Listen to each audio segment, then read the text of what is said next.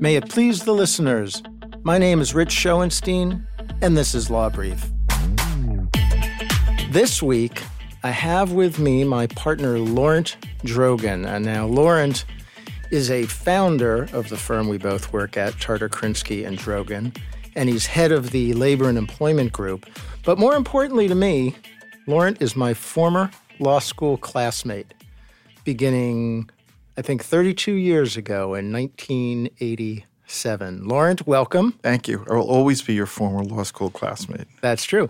And it's good to see you. It's good to still be seeing you after all these years. As you know, I have brought you here today after many, many years and knowing each other in different contexts to ask you this critical legal question.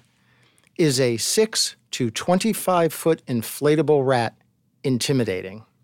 I guess it depends who you are and how tall you are. Well, among other things. The rat we're going to talk about in this episode is none other than Scabby the Union Rat. And I think if you live in New York City or in many big cities around the country, you're familiar with this sight. You will see it on curbside, a sort of giant inflatable rat that has become a mainstay of construction union protests in New York City, but also in many other places. There are companies who make these rats. They vary in size and appearance. I've heard anything from 6 feet to 25 feet or even bigger. Right. I mean, specifically, they're designed to look ugly. They've got nasty-looking faces with big teeth, blemishes all over them. Sometimes there's patches on them where I guess either knives or bullet holes have been introduced to their skin. But look, they're not designed to be pretty. They're designed to send a message. Right. And the appearance and the dress is designed that way. And they're not always rats, right? We've moved on to other animals. There's Fat Cat, the giant inflatable cat. There's some others out there. Is that right? Right. All sorts of inflatable toys that the unions have chosen to use. And I've seen different writings with different stories about when this all started and where, but most commonly I've read that the inflatable union rat has its origin probably around 1990 in the city of Chicago. Is that your understanding? That's my understanding. I've known it to be used in New York City since I started practicing in 1990. My original introduction to the rat was with the mason tenders or laborers union. It had been used a lot in situations where there was asbestos removal, and then it's spread to the use in restaurants where it is obviously particularly offensive because it suggests that there's uncleanliness involved. And it's, as you've pointed out, it's been used by different unions at different places, not only at job sites, which I guess is really one of the major issues that a lot of employers have with it, where this rat shows up. Right. It shows up, it's brought in by the union at a workplace where the workplace is engaging non-union employees.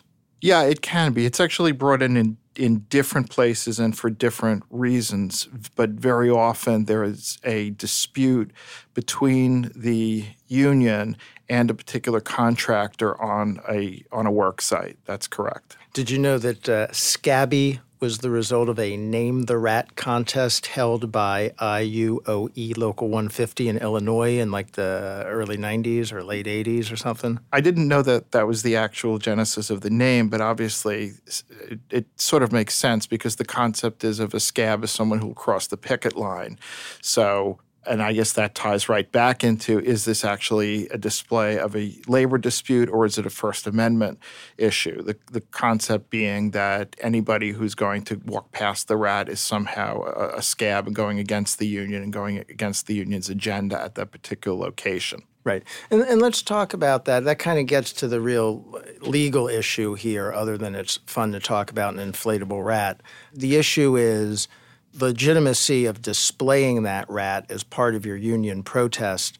And I understand there were some proceedings in the NLRB back in 2011 that came out in favor of the rat, holding that it was not an unlawful activity.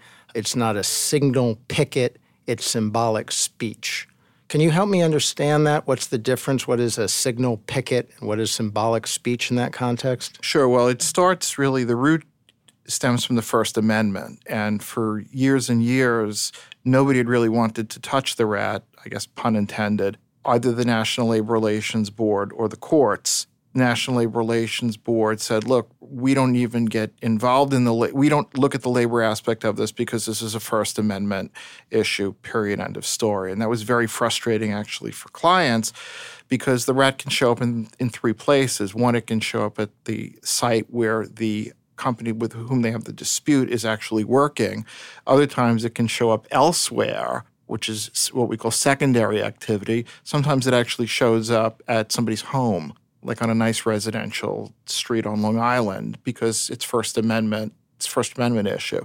And as I said, the Labor Board had never really wanted to touch this. The courts didn't want to touch this. But that has changed over the years because the way in which the rat has been used, and maybe you could say it's been overused, and somebody now is looking at this from a different perspective.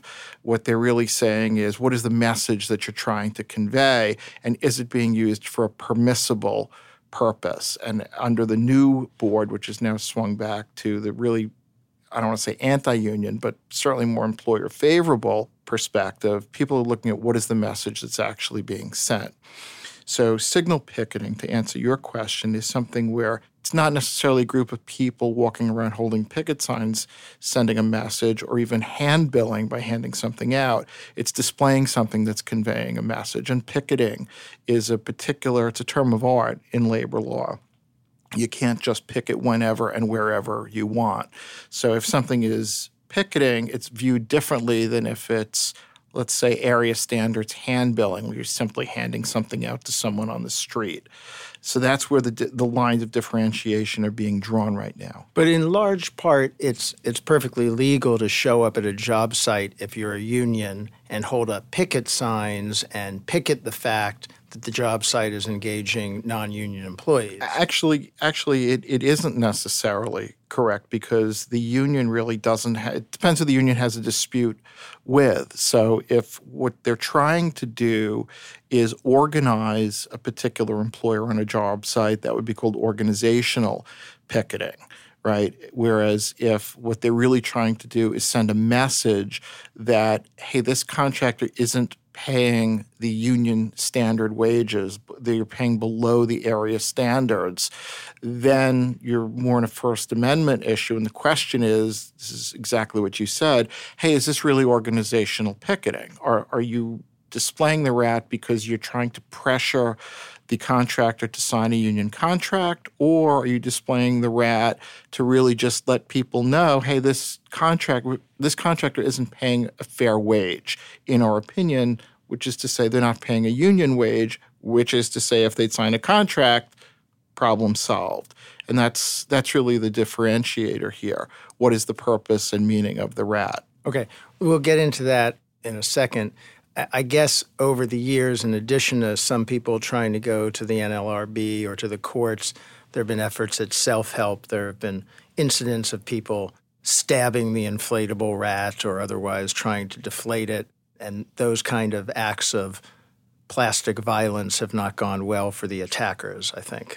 Right, they haven't. And in the past, it used to be that you'd let the police know that the union would let the police know that there was going to be the rat on display, and for a day or two, the police wouldn't do anything. Now they seem to be more tolerant of it. Honestly, in my experience, the best thing you can do is tell a client to ignore the rat. That doesn't always work, but it's frustrating because if you did file a charge with the National Labor Relations Board, it usually didn't get anywhere. Now there's a little bit more traction there. Sometimes what we've done, a couple of years ago, we had a situation where the union had a dispute with a particular contractor, and they set up a rat at a residential building that happened to be a brand new construction green building that had nothing to do with that contractor. They just happened to put it up there.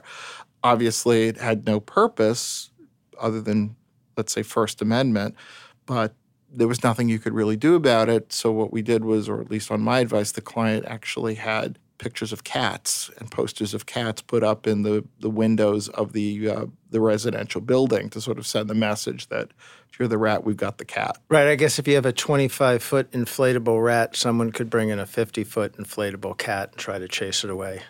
or something like that. Something like that.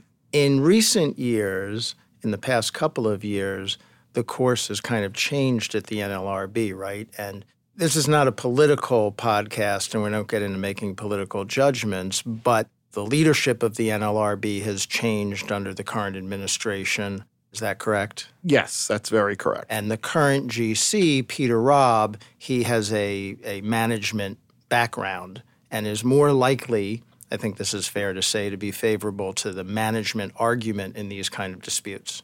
Yes, that's certainly true, but the entire composition of the National Labor Relations Board itself has changed, whereas in past administration, you had the Republicans were dissenting on every decision, and now you've got the Democrat dissenting on every decision, and case law is being overruled virtually weekly. There's been efforts in some lower courts with motion practice and memos to counter the rat in recent years. Do you see a bigger attack coming?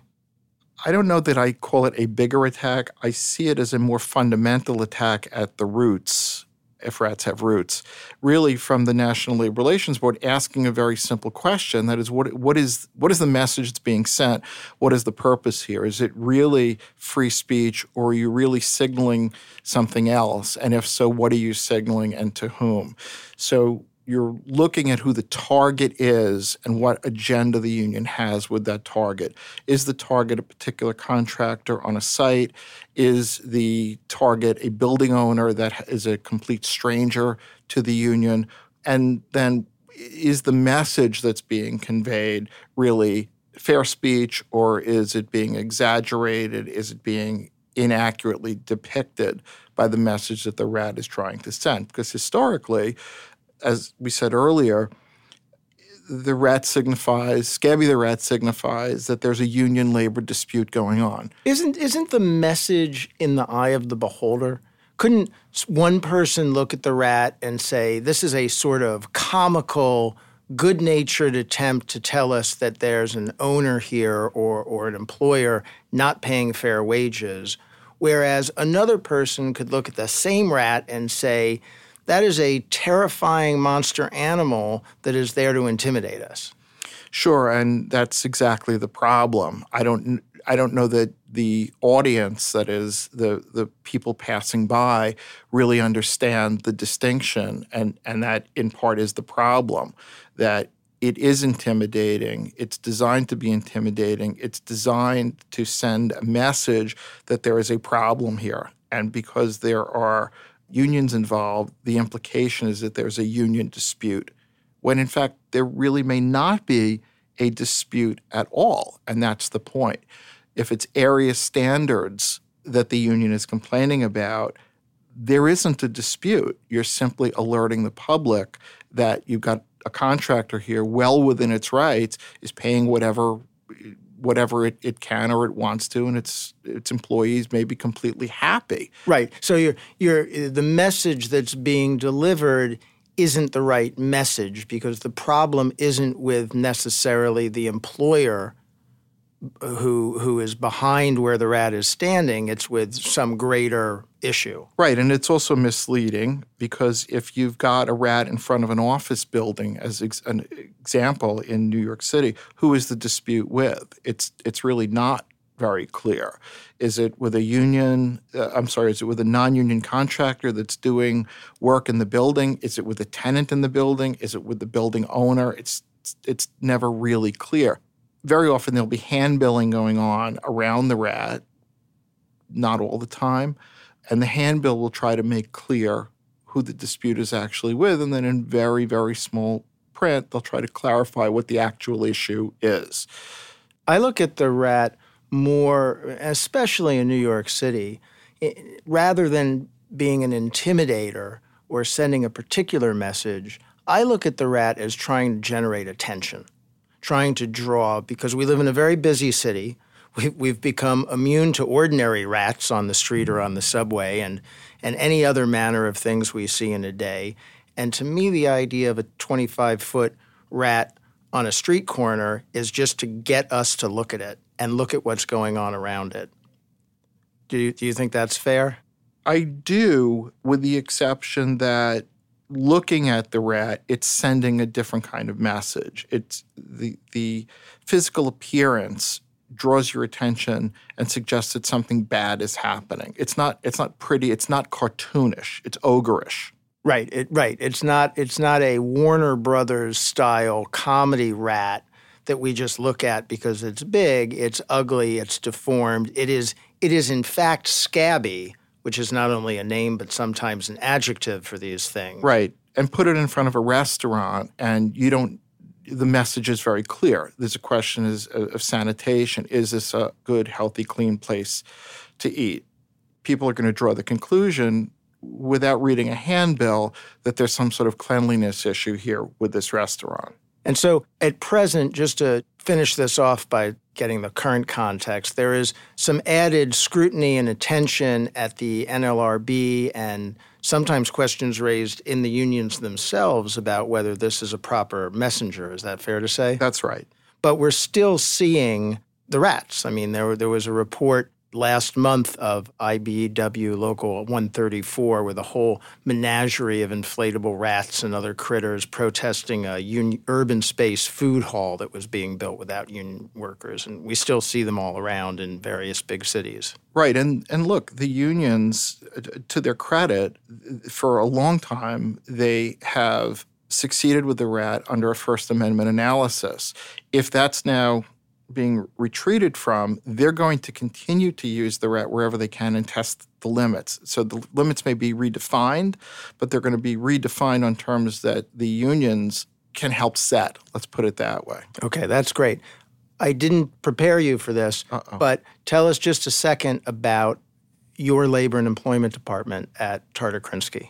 So depending on the particular matter, we have 9 people who work within the group, and obviously we represent management and traditional labor matters like the ones that we're talking about.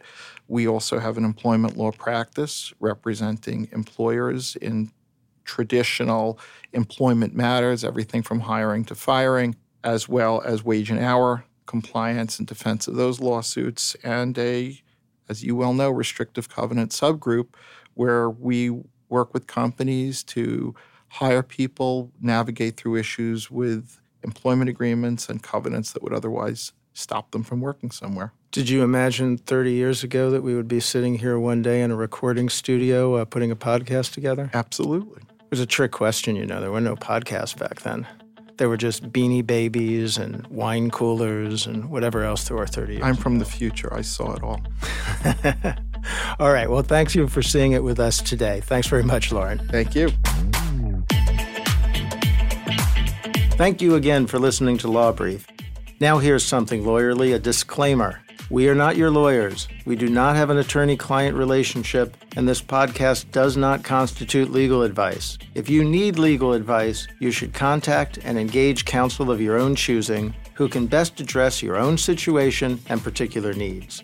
You can find more information about our law firm, me, and many of our guests at our website, www.tarterkrinsky.com. We are a mid-size, full-service firm located in New York City and New Jersey. If you want to contact us for any reason, be it comments, topic ideas, or anything else, you can email us at podcast@tarterkrinsky.com. You can also follow this podcast on iTunes, among other places, and we would very much appreciate it if you rate or review us. I'm Rich Schoenstein, and this was Law Brief.